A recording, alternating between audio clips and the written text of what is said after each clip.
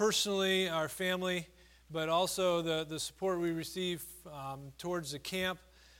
There is a group going to come out in May 1st, 2nd, 3rd, and 4th with Kent Huey to come and to work. Every year Kent brings a group beginning in May. This year we hope to be in the ground or have broken ground on a new staff duplex. It's very possible, though, if you come prepared to work on that, you might not. It's possible the ground may not be ready. It's possible we might not be ready. But we will for sure. Are we good? I like the first service because it's kind of like a test run. You know, the second service you get like a do-over.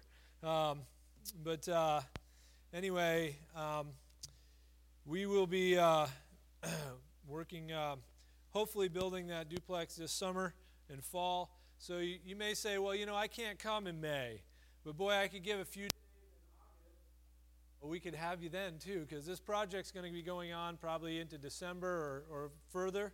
And so whenever you have time, we can use you. Now, also, Randy Carlberg brings a team to help staff camp for 1 week of our camp, our primary campers, the 3rd and 4th graders. And there's great ministry opportunities. If you feel God leading you to serve in that way, please let Randy know. We have staff applications with us today. We can get you a staff application, so don't let that get in your way. We'd love to have you. Last night, we had our very first fundraiser banquet. In the history of Tenillion Bible Camp, Tenillion Bible Camp has been in existence for 50 years. This year we're celebrating 50 years. We've never had a fundraiser banquet. And last night we had a celebration, a 50-year anniversary celebration fundraiser banquet, and it was very, very well attended. We had it here at this facility, not in the gym here, but over in the chapel area, and it was fantastic, well attended, and I feel like people really got a good feel for the ministry of Tenillion Bible Camp and where we're headed. So, love to answer any questions you may have about it. And those who have served at camp, you can talk to them. But now we really should get to the Word of God. This is really my passion. Is this lapel mic not working? Is that what was the issue? I just need to know if I can wander or not, because I'm kind of a wanderer. But that's okay. I will stay here if I have to. We're going to be in Luke chapter 9 this morning, Luke chapter 9, as we look at a glimpse of glory. And I want to read the beginning of verse 28. Luke 9:28. It says, "Now about 8 days after these sayings." You think, okay, after 8 days, after what sayings? What's going on? Now, I don't know about you, but I like to be a guy like, when I start reading a passage, I want to kind of know where we're at, what's going on, what's taking place. And I don't know about you, and maybe I'm the only one that does this, but when I read Scripture, I try to picture it out like a video playing in my mind. Do you do that, or am I the only weird one? I like to do that, and I like to try to figure out just kind of what people were feeling, what was going on. Try to get into the heads and the personalities of the players. And so Jesus is here with his disciples in this scene. It's roughly 6 months before the cross. And Luke chapter 9 is a real pivotal chapter in the book of Luke. Up to this point, Jesus' ministry has been primarily to the crowds, healing people, healing the public, and he is about to take a shift in his ministry. He knows he's about 6 months away from the cross, and he's about to take a shift in his ministry to focusing more on his disciples. He wants to train them and nurture them. He knows he's just about ready to leave, and he's going to leave this whole thing called the church to them. And so he takes them, just before this, he takes them to Caesarea Philippi. If you know your geography in the land of Israel, Caesarea Philippi is north of Galilee. And for the most part, Jewish people don't go there. And so Jesus took his disciples up to Caesarea Philippi for the purpose of getting alone with them. He wanted some alone time with just the 12. And so he takes them to Caesarea Philippi. And when Sharon and I were in Israel, we got to go to Caesarea Philippi, and it was amazing. We went to the place that most likely Jesus was at teaching his disciples in the passage right before this. And it's important we know what happens right before this so we really get a grasp of what's taking place in this passage. So indulge me just a little bit as we review. So Jesus takes his disciples to Caesarea Philippi and he asks them two questions. He says, "Who do men say that I am?" In other words, he's saying, what's the word in the hood on me? What's going on? What are you hearing in the streets? What's going on? What do you hear about me? And of course, he gets the various responses. He hears that, well, some people say you're Elijah. Some people say you're John the Baptist. Some people say you're one of the prophets, which he knew all of that. Herod had been hearing the same thing. He'd been hearing about Jesus, and he believed that maybe it was John the Baptist come back from the dead, and Herod was a little scared of Jesus. Because if he really was John the Baptist come back from the dead, remember Herod beheaded John the Baptist. And that would be a little freaky thing. And so Jesus asked them, "Who do men say that I am?" Now remember, they're at Caesarea Philippi. At Caesarea Philippi, all kinds of horrible pagan worship took place at Caesarea Philippi. This is where the place they had a temple where they would actually offer up their children to the gods. They would throw them in this pit, and they would watch the stream down a little ways and see if blood came out that stream. They believed that the gods didn't accept the sacrifice, so they'd have to throw another sacrifice in. It was just a hideous place. It was the seat of pagan worship at that time. So Jesus takes his disciples right there, and he says to them, "Who do men say that I am?" And they tell him these answers, and then he turns the question on them, and he says, "But who do you say that I am?" Now, isn't that the question we all have to answer? In this lifetime, don't we all have to come to an answer of that question? I'm an interactive pastor. I'm an interactive preacher, so when I ask a question, I do like responses, right? So don't we all have to answer that question sometime in our life? Who do men say that I am? Who do you say that I am? Our eternal life really hinges on that, how we answer that question, isn't it? So Peter pipes up and he says, "You're the Christ, the Son of the living God." And remember, Jesus says, "That's right." He said, "The Holy Spirit has revealed that to you." And then later on, right after that, he begins to explain to them, now here's the plan.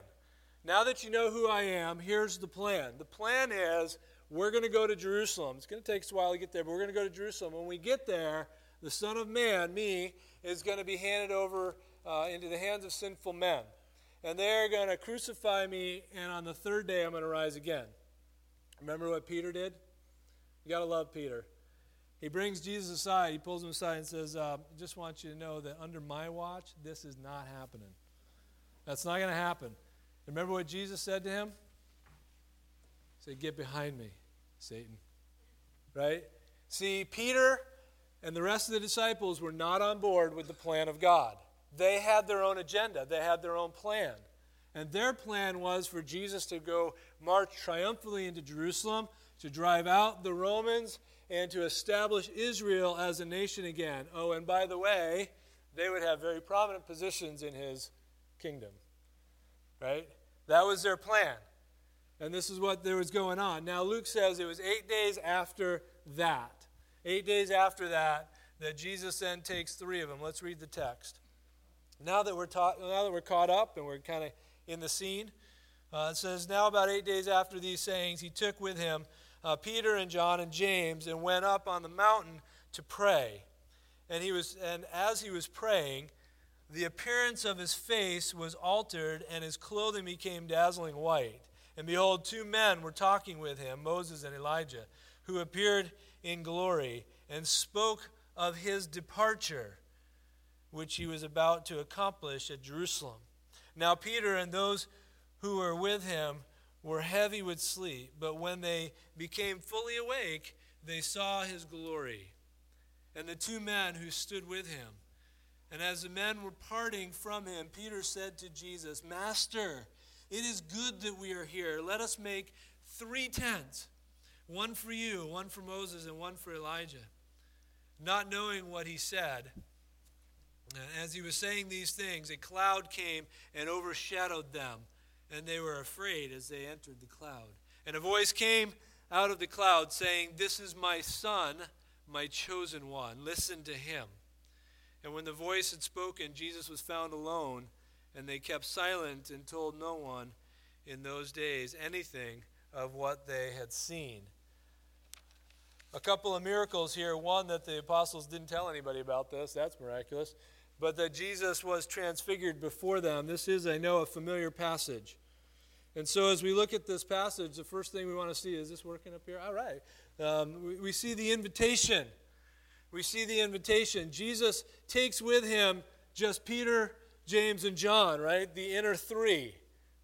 When we look at Jesus, he had many, many disciples, did he not? He had hundreds of disciples, people that would come and follow him for a little while, learn from him. A disciple was just a learner. Out of those disciples, he picked 12. 12 that became apostles, the ones that he had handpicked to disciple, to teach more diligently. Those were going to be the leaders. And among the 12, there were 3 that he handpicked to be closer to him. 3 that he was going to really pour into. 3 that were going to be the leadership of the apostles. And out of those 3, remember there was one. It's said about him as he's the one that Jesus loved. And so even in Jesus' inner circle, there was one special one, but there's these 3. And now these 3 get to be part of this moment, this happening. What other 2 things do these 3 experience that the others don't? Okay, I'm deaf too. I'm flying so many years and working around hangars and stuff. So, what are the 2 things that they get to be a part of? Okay, I'm sorry. Transfiguration, yes, that was one of them. What's the other 2 things that they got to be a part of? Gethsemane, that's right. They got to be with Jesus in the Garden of Gethsemane as he prayed the night before, the night that he was arrested. The other thing that they were a part of was, remember, the raising of Jairus' daughter. Remember, he just took James, Peter, and John with him into the house. The other disciples, I don't know if they were out just doing crowd control or if they were yanking people, all the professional mourners out of the house or what. But Jesus took just Peter, James, and John with him to the raising of Jairus' daughter. And then also in the garden, he took them aside. And the question I have is, why those 3? Why not anybody else? Why not all 12? Why not all 500 or 1,000 that followed him? Why weren't they part of this? Why just these 3? I have just a few possible reasons for you. First of all, I think it's because of their natural leadership among the 12. You know, in a group of people, there's some that are just rise up that are natural leaders. And they can't help themselves. That's just the way they are. You get a group of people and you put them in a room and you give them a task, and the natural leaders they'll just arise. And they can't help themselves. That's the way they're gifted. I think Peter, James, and John were that way. If you look at them, Peter was the one that said, hey, if it's really you, tell me to come out to you, right? And Peter, what does he do? He gets out of the boat, starts walking on the water. That's leadership, right? Everywhere they went, Peter seemed to take the reins, and he was the leader. Remember James and John. Remember when Jesus was going to go through Samaria, and the Samaritans said, no, we don't want that guy coming through here. Remember James and John said, hey, should we call down fire from heaven and smite him? And that's leadership. May not be good leadership, but it's leadership anyway. It's in the heart. And so I think it's because they were natural leaders. Secondly, I think it's because of their intimacy with Jesus. These were the ones who were the closest to him. These were the ones that were probably, when he sat down, they were right there. And remember, it was Peter and James Peter and John that Jesus sent into Jerusalem to prepare for the Passover, the last Passover. And so there was some natural leadership there. They were the ones that were most intimate with the Lord Jesus. But also, they would be reliable witnesses. Now, I'm not getting to see it. Oh, maybe not. Okay. They'd be reliable witnesses. And we know in Deuteronomy chapter 15 and verse 16, it says that one witness is not enough to convict a man accused of any crime or offense he may have committed. A matter must be established by the testimony of 2 or 3 witnesses. This is Jewish law. So Jesus knows that in order for something to really be considered fact among the Jewish community, it needs to be witnessed by at least 2 or 3. And so he definitely wanted to have 2 or 3 there as witnesses to this event. And so we know that later on, James and John and Peter write about this incident. In John chapter 1 and verse 14, you guys read it this morning, it said, "The Word became flesh and made his dwelling among us." Now what does John say? "We have seen his glory, the glory of the one and only who came from the Father, full of grace and truth." When John was writing this, could he be remembering when he saw the Shekinah glory of God revealed in the Lord Jesus on the Mount of Transfiguration? Could that have been something that was foremost on his mind as he was remembering this? It's possible. Peter, on the other hand, he says this. Peter says, "We did not follow cleverly invented stories when we told you about the power and coming of our Lord Jesus Christ, but we were eyewitnesses of his majesty." Notice his wording. He says we are eyewitnesses of his majesty. What else were they eyewitnesses of that he could have put down? He could have put down, we were eyewitnesses of his miracles. We saw him feed 5,000. We saw him do all this. We were eyewitnesses of his miracles. We were eyewitnesses of his power over nature. We were eyewitnesses of him raising the dead. But he didn't put that. He didn't say we were eyewitnesses of his compassion and his love for people. He says we were eyewitnesses of his majesty. And you say, well, Peter, let's clarify that a little bit. What really are you talking about? I'm glad he goes on. Because he goes on to say, "For he received honor and glory from God the Father when the voice came to him from the majestic glory, saying, 'This is my Son whom I love. With him I am well pleased.' We ourselves heard this voice that came from heaven when we were with him on the sacred mountain." So Jesus picked these men because they would be reliable witnesses. And both John and Peter both testify in their writings about this event. And fourthly, the reason that he picked these 3, I think, is to keep it a secret until after his death and his resurrection.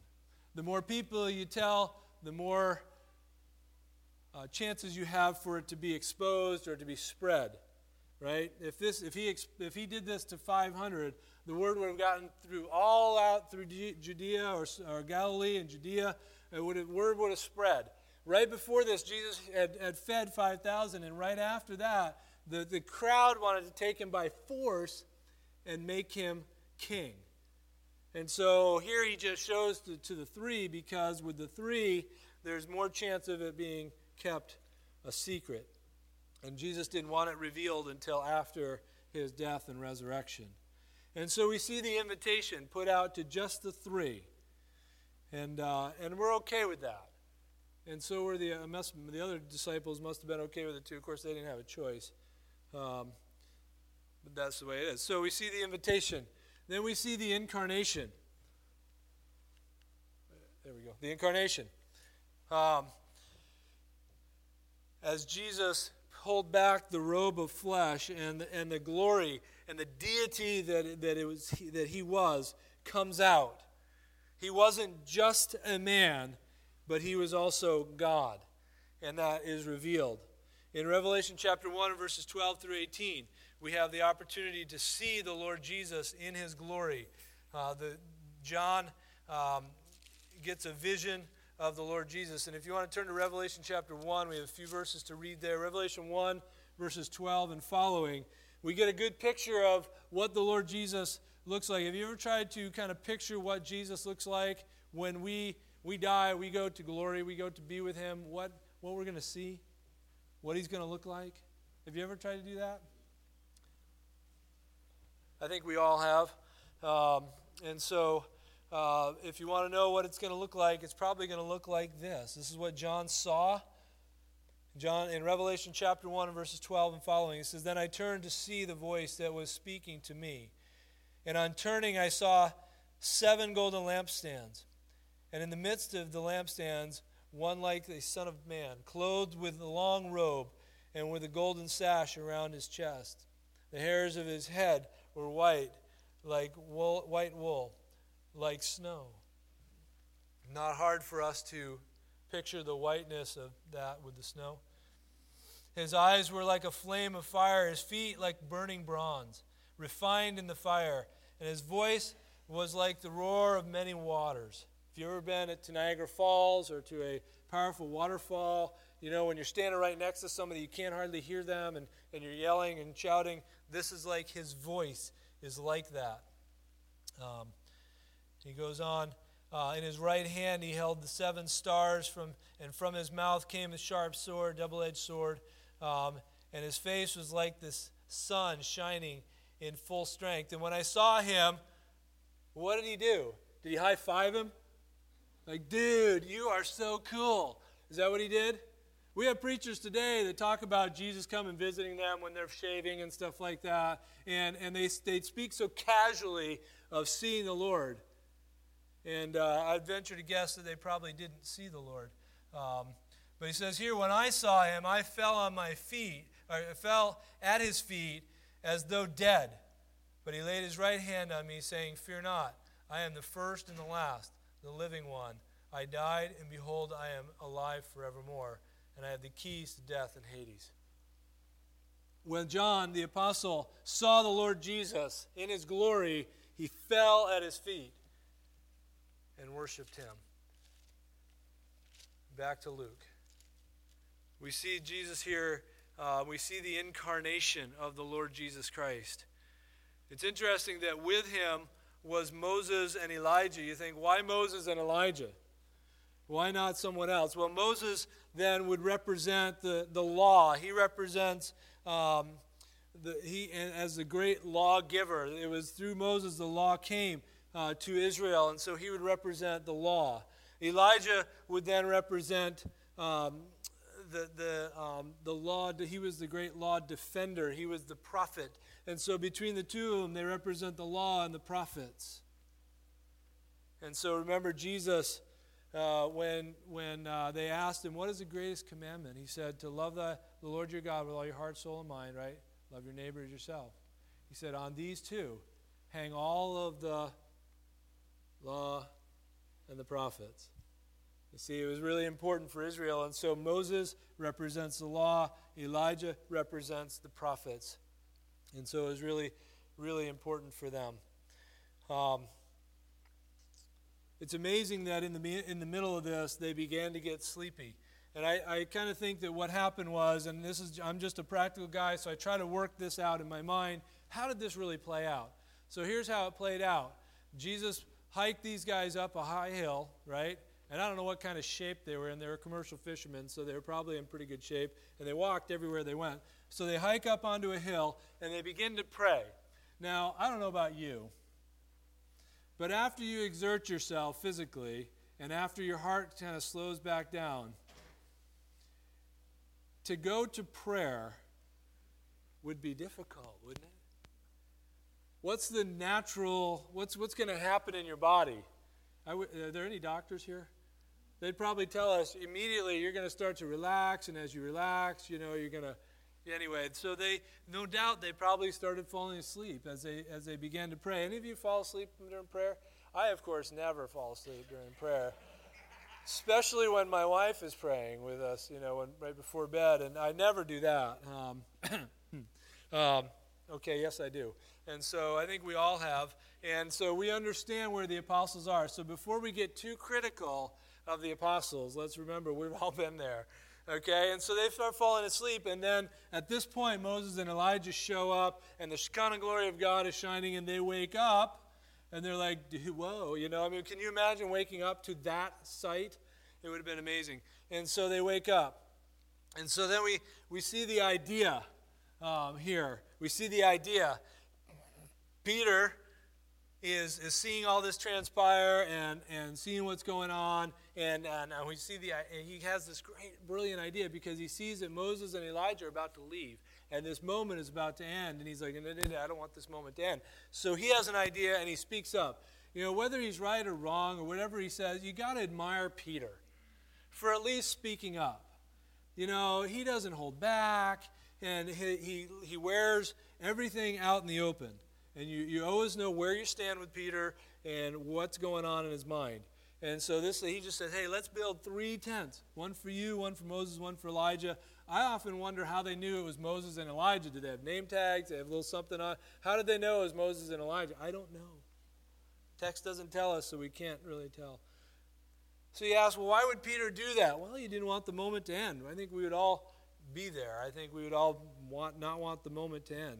But Peter's not the only one to not really walk in the plan of God, is he? Because see, what they were discussing, and we don't know if the disciples could hear what they were discussing, but what they were discussing was Jesus' departure. They were talking about his death. They were talking about when he goes to Jerusalem and when he's going to be betrayed and when he's going to be crucified and how he was going to be put in the tomb and all that. They were discussing that. Jesus wasn't asking the Moses and Elijah, hey, how are the angels doing? How's things going on up there? Are the stars okay? Is everything going universe-wise? Is so-and-so keeping up on the cleaning of Saturn's rings? I don't know. The doubt they were talking about that sort of stuff. But they were talking about his departure. They were talking about that. But Peter had already been told that Jesus was going to go to the cross. He's already been told about that, but he didn't believe it. And so here, he hears it again, and he's still not on the plan with God. But he's not the only one. Abraham wasn't really on board with God's plan, was he? That's how Ishmael came into existence. Josiah, the great king of Israel, Judah, wasn't really on board with God's plan when the prophet told him, don't go to battle. And he's like, I'm going to go to battle. And he was killed in battle. Ananias and Sapphira really weren't on board with God's plan for the church, were they? God took them out. And so there's others in Scripture that weren't on board with God's plan. And so we see the incarnation. But we also see the identification. And this is great. Then the voice from heaven comes out and says, this is my son, right? Where's the verse? Verse 30. I can't even read my own notes. 34. Verse 34. It's saying, clouds overshadowed them. The voice came from the cloud saying, this is my son, my chosen one. Listen to him. Pretty cool. This is my son, my chosen one. And so in this is a voice of the word of identification here. Moses and Elijah are leaving. Peter's wanting to build a tabernacle for each of them. And a voice comes. And can you imagine I want you to picture that, being on the mountain. You see in this, they're leaving. Peter speaks up. And then all of a sudden this cloud comes and overshadows them. And it says that they were frightened. I would be too.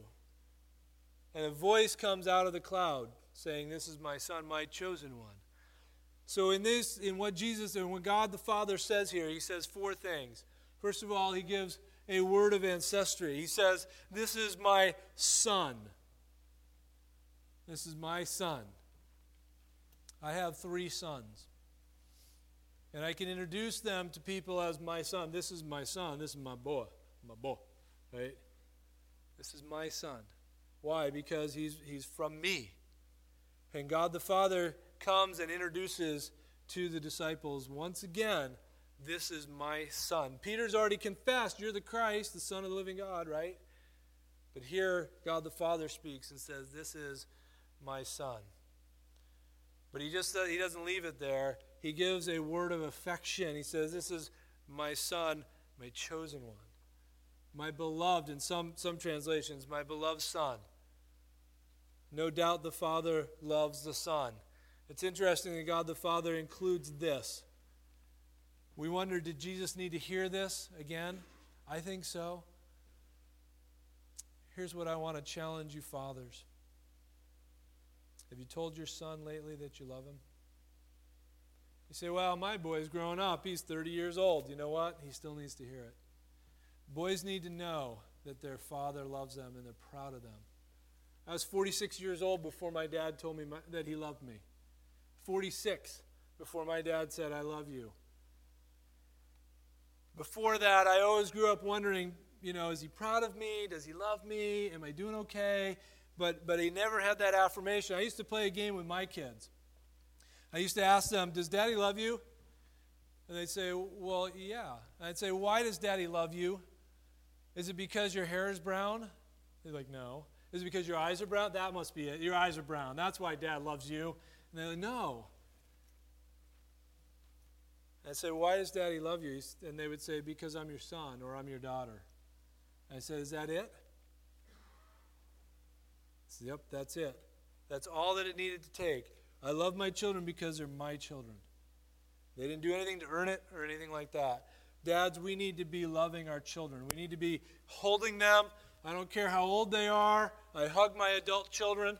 They cringe a little bit, but I hug them. I kiss them, But they need that. Your young men in high school, they need that. Even if it's embarrassing to them, they need it. There's a word of affection. But it was also a word of affirmation. Whom I have chosen. In other words, Jesus had an occupation. He had a reason for being there. He was chosen. Peter tells us it was from the foundation of the earth that he was chosen. He wasn't just there by chance. He wasn't just there just living out life. But he was chosen. He had a purpose. And he wasn't an accident. Boy, our kids should never get the impression that they are an accident. He moves on, he says a word of authority. He says, listen to him. This word listen means to hear with the ear of the mind. In other words, don't just listen with your ears, but listen with your mind, right? I'm sure you've never had a discussion with your wife, husbands, like when she says, well, I told you that. Didn't you hear me? Now, we may have physically heard her saying something, but we didn't really hear with the mind, did we? You know what I'm talking about. And so that's what he's saying to them. Now, why would it be important for God the Father to tell the disciples to listen to him? It's because they didn't get it. He's already told them a couple of times that he's on his way to Jerusalem, and he's going to be crucified. He is the Christ, and what that means is, I'm going to the cross. Being the Christ means I'm going to the cross and then to the grave and I'd be resurrected. That's the plan. And God the Father is saying, listen to the plan. Don't come in with your own agenda. And don't we seem to come in with our own agenda, don't we? Till God kind of straightens us out. I don't know what the Lord Jesus would say to you today. Maybe he's telling you to serve somehow. Maybe he's saying, I want you involved. I want you to teach Sunday school, or I want you involved in missions, or I want you some other way to serve in some way. And the encouragement I have for you today is listen to him. Don't listen to the voice that says, well, I'm not qualified to do that. Listen, if anybody's not qualified to be right here, right now, it's me. Okay? None of us are qualified to serve. None of us are qualified. What qualifies us is who we are in Christ. In and of ourselves, we're not. So maybe the Lord Jesus is calling you to serve. Maybe he's saying to you, listen, this bitterness or this anger you've had towards someone, you need to forgive them. And you're saying, yeah, but they haven't asked for forgiveness. They haven't repented. They're not sorry. They hurt me. It doesn't matter. The Lord Jesus is saying you need to let go of that. Forgiveness is really just the giving up your right to punish. And you give it over to the Lord Jesus Christ. You say, you deal with it. He's hurt me. You know that. I'm going to let you deal with it. I am not hanging on to this anymore. Maybe God is calling you, that Jesus is telling you to forgive someone.